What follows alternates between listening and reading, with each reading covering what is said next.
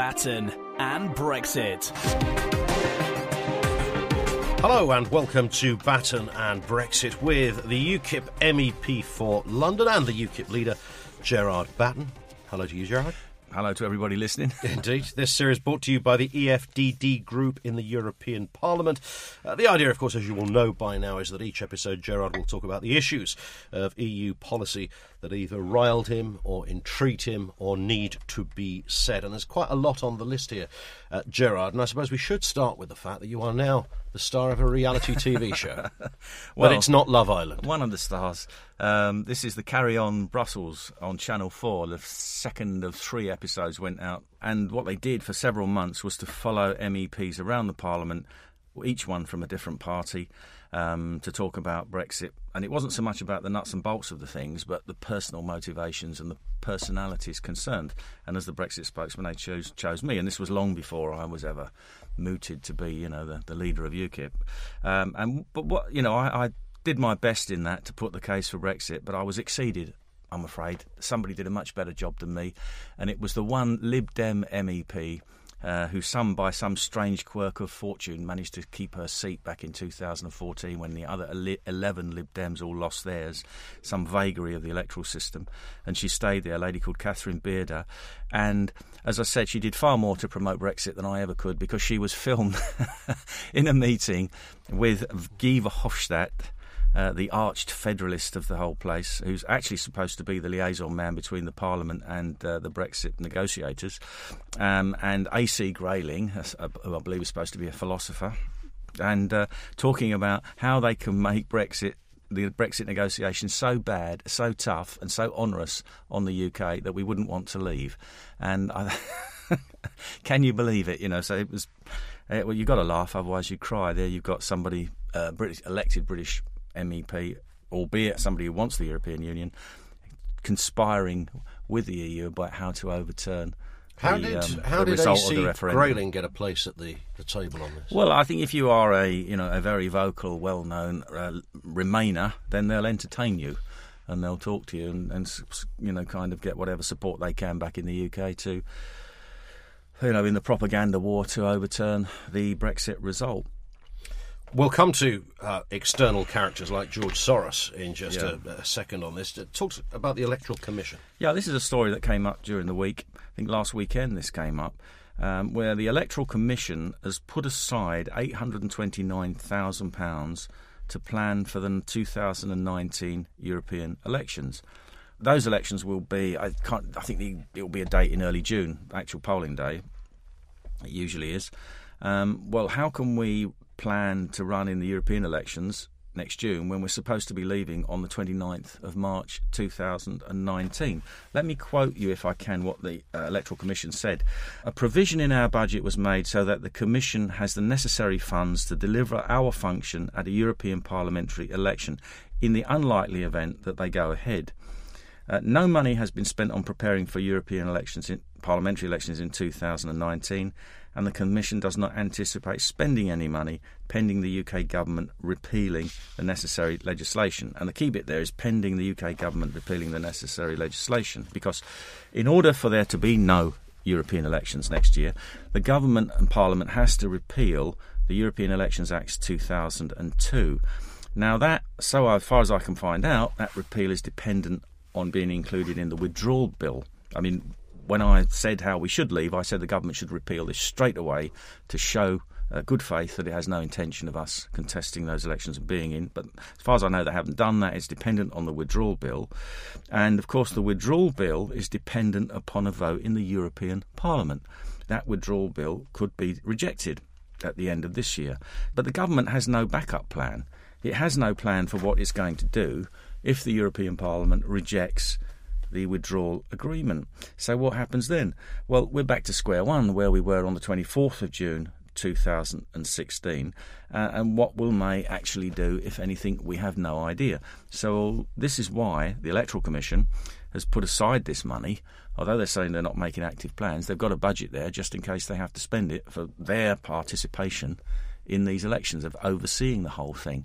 And I did hear this morning a totally unsubstantiated report, but somebody came to me and said that they understand that money is being put aside in local authorities in order to pay for these elections to be contested, because obviously votes have to be collected, they have to be counted, shipped off to wherever they are.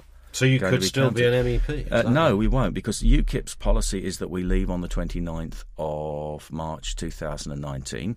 I attended a meeting with the officials of the Parliament 2 weeks ago in which I went through the details of how they're going to close us down and how I pay. The key thing for me was how I'm going to pay, the severance pay and whatever of my employees. And it's all being planned, as far as the Parliament's concerned, that we're not there on the 29th of March 2019. So if the Parliament rejects the withdrawal bill, if Mrs May doesn't have a backup plan, if the Act isn't repealed and we find that it's still on the statute book, Britain is still then legally supposed to contest these elections, it's going to be one hell of a mess.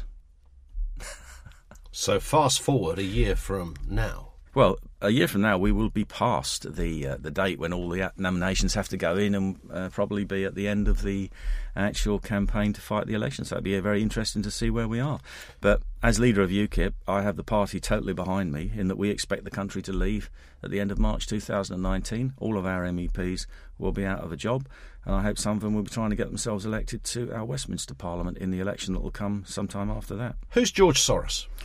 Well, that's an interesting question, yes, because he's been in the news recently as well, hasn't he? I mean, he is this billionaire who's very, very much an arch federalist who wants Britain to stay in the European Union. He wants the European Union to survive. And he is the founder of something called the Open Society Foundation. And what he wants, I mean, he now has said that he's already spent a great deal of money. I think that's I saw that he had spent about £800,000 on pro-EU groups so far, and he spends $800k on these groups supporting anti-Brexit campaigns. He's now going to spend more money. And what he said is he wants a meaningful vote by Parliament on the final withdrawal bill. Now, if I can quote what George Soros said, I've got a quote here as well, if you just bear with me for a minute. Best for Britain fought for and helped to win a meaningful parliamentary vote which includes the option of not leaving at all.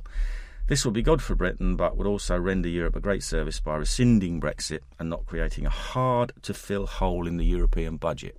Well, there you are. He wants to overturn the referendum result, and he's worried about the EU being short of money when we leave. And just one further thing that he said. Soros said that he feared that the EU could be heading towards another major financial crisis triggered by austerity and populist parties intent on blowing the bloc apart. So you have where he's coming from. He wants to overturn the vote. This idea of a meaningful vote on the withdrawal agreement.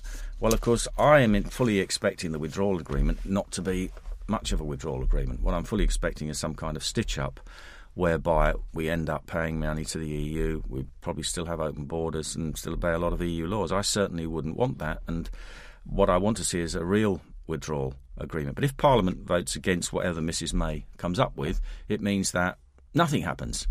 In a way, that could be good, because then the government have to say, right, OK, we're actually leaving under WTO terms. But then is Parliament going to have a vote on that, and they're going to block that? I mean, one scenario for this, and one that I've anticipated and written about in the last few years, is that we could then head towards a general election where Mrs May says you either accept me or my not really leaving the EU withdrawal agreement, or you get Jeremy Corbyn and his rabid Marxists. And therefore we get a not very good withdrawal bill, which would have been put to the country, so it'd be difficult for Parliament to vote against that. Or we get Jeremy Corbyn, who, ironically, considering he was always an anti-EU campaigner for the last 40 years, as I've been, will then actually keep the Britain in the European Union anyway, because that's what his party wants. So we keep coming back to the same scenario. It's a complete mess. And the reason it's a complete mess is not because Brexit's wrong, but because we don't have a government or a political establishment or a House of Commons or a House of Lords that actually wants to implement it, and that's the problem. So how would somebody like George Soros feel about what's been going on in Italy? Well, I think he'd be very, very concerned about it, because what it actually has happened in Italy in the last few hours is that they're going to form the first Eurosceptic government, which will be made up of these two parties, the Lega and the Five Star. Now, we're well acquainted with them, UKIP, because in our first term in the Parliament, we were in a group with what was then called the Lega Nord, which has now become the Lega, which was a mildly Eurosceptic party then. They've got much stronger on it. And the 5-star, we're now in the EFDD group with the 5-star. So we've had a long association with these people. And Italy is rebelling against the EU because of the damage that it's doing to their country, particularly being in the Eurozone. Italian bonds dropped sharply on Tuesday, pushing borrowing costs up. They have very high unemployment, especially youth unemployment, because of austerity and membership of the Eurozone. And, of course, they've also got what is no longer mass immigration, but really is invasion from Africa. You've seen the scenes in which you won't see a lot on the mainstream news, but you will on Twitter, of tens of thousands, hundreds of thousands of people turning up from Africa and the Middle East in Italy, as they are in France. Totally unsustainable. Most of these are not refugee families. They are young men. They are economic migrants. And Italy is being swamped by these people, and they are getting very upset about it. So there's a crisis in the Eurozone. There's a social crisis. And I think that we could see the beginning, it could come very quickly actually, the trigger that brings about the collapse of the Eurozone. Because financially, economically, it's not really supportable. It's all been kept going on funny money, loaned from the European Central Bank, these massive debts that places like Greece, Italy, Portugal have got in order to sustain it. And I think it could come very quickly and it could collapse. And that isn't actually going to be good for anybody because there'll be a lot of fallout from that. But then the euro was itself an idiotic idea to start with. You can't have a large number of countries all sharing the same economic policy, the same interest rates, the same external exchange rates. It just would never work. But at some point it is all going to come apart. There is another battle, of course, being fought, and that's a trade one.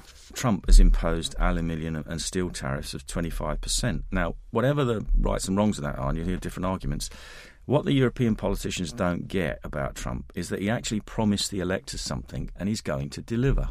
That was his election promise, and he's going to deliver it. And, of course, they work on the basis that you make promises and then you forget about them all afterwards, in the way that Mrs May promised that she was going to take us out of the European Union in 2017 general election, and what's happened since is very little. So that's what I don't get about him. And, of course, you've had Mr Juncker threatening tariffs now, on getting a bit silly, I think. Mr Juncker saying he's going to retaliate by putting tariffs on Harley-Davidson motorbikes, jeans and bourbon. Well, I'm not sure Trump's worried about that, because, give you an idea, the existing tariffs on cars, if you are exporting cars from the US to the EU, there's a 10% duty. But if you're exporting cars from the EU to the US, there's a 2.5% duty. So Trump's got some reasons for actually wanting some adjustments in these things. And as I said, there are arguments for and against what he's intending to do. But you can't expect him to sit back and do nothing if he thinks that USA jobs are being threatened and their economic interests are being threatened. Whereas, of course, in Britain we are expected to do nothing because we're supposed to put up with it all in the greater cause of the EU. And, of course, interestingly, Juncker, his officials have removed his questions and answer session from his website because he made remarks about Italy, and he said something like, the Italians have to work more and have less corruption. Well, good luck with the less corruption bit, but of course that's politically incorrect. And funnily enough, my colleague was in a committee meeting this week in Strasbourg and sent me a funny message afterwards. And he said in this committee, I think it was the Economics Committee, he said that one of the Germans said this can't be tolerated and we have to take over and march on Italy, march on Rome. And he said it caused uproar in the committee meeting. Sadly, I wasn't there. It wasn't my committee. I didn't see it. I wasn't there. But all a good bit of fun. What is World Trade Organization Rule 24? Well, this is a rule actually which I was aware of, and then Greece Mogg has been talking about this, because when we leave the EU, this idea that we're off a cliff edge and all this nonsense, well, we could reach an agreement with them if they were willing to reach one with us. But even under WTO terms, it does say that if you come out of an agreement and you need to renegotiate a new one, the terms of the old one can stand for up to 10 years while you're renegotiating the terms of a new one. So again, it's one of these things where there isn't really a problem. It's just a problem being created by the European Union because it doesn't want us to leave. Final point, you've written Tommy Robinson as an and finally story here. Well, I wanted to say something about this because I've had, he's not one of my constituents, but I have been involved in this controversy that's been surrounding him recently. And a lot of people support me on that, and I do get a little bit of criticism. So if I could just explain that. You know, I'm not a supporter of Tommy Robinson as such. I support what he's trying to do, which is draw attention to some of the things that are going on in our country today, particularly this industrialised sexual, it's called sexual grooming, but it's actually sexual slavery of little underage girls by a certain section of the community, predominantly. And I think that he needs to be supported. In terms of what he's done recently, yes, technically he was in breach of his contempt of court. Yes, he sailed too far, close to the wind and went a bit too far. But what he was trying to do in publicise these trials and these cases that are going on is actually a public service. And I think he got a disproportionate sentence. He's been given 13 months. And really he's been prosecuted more for who he is and what he says rather than his crime. When the verdict of history is delivered, if it ever is on this, I think we'll find that Tommy Robinson was on the right side of the argument, even though his way of doing it may not have been entirely one that we would endorse or sanction. But I think that he's very heroic, he's brave in what he's trying to do and to stand up to these gangs of people. He faces attack on the street. He's one thing that concerns us very much, and why I wanted to raise it now, is his safety in prison.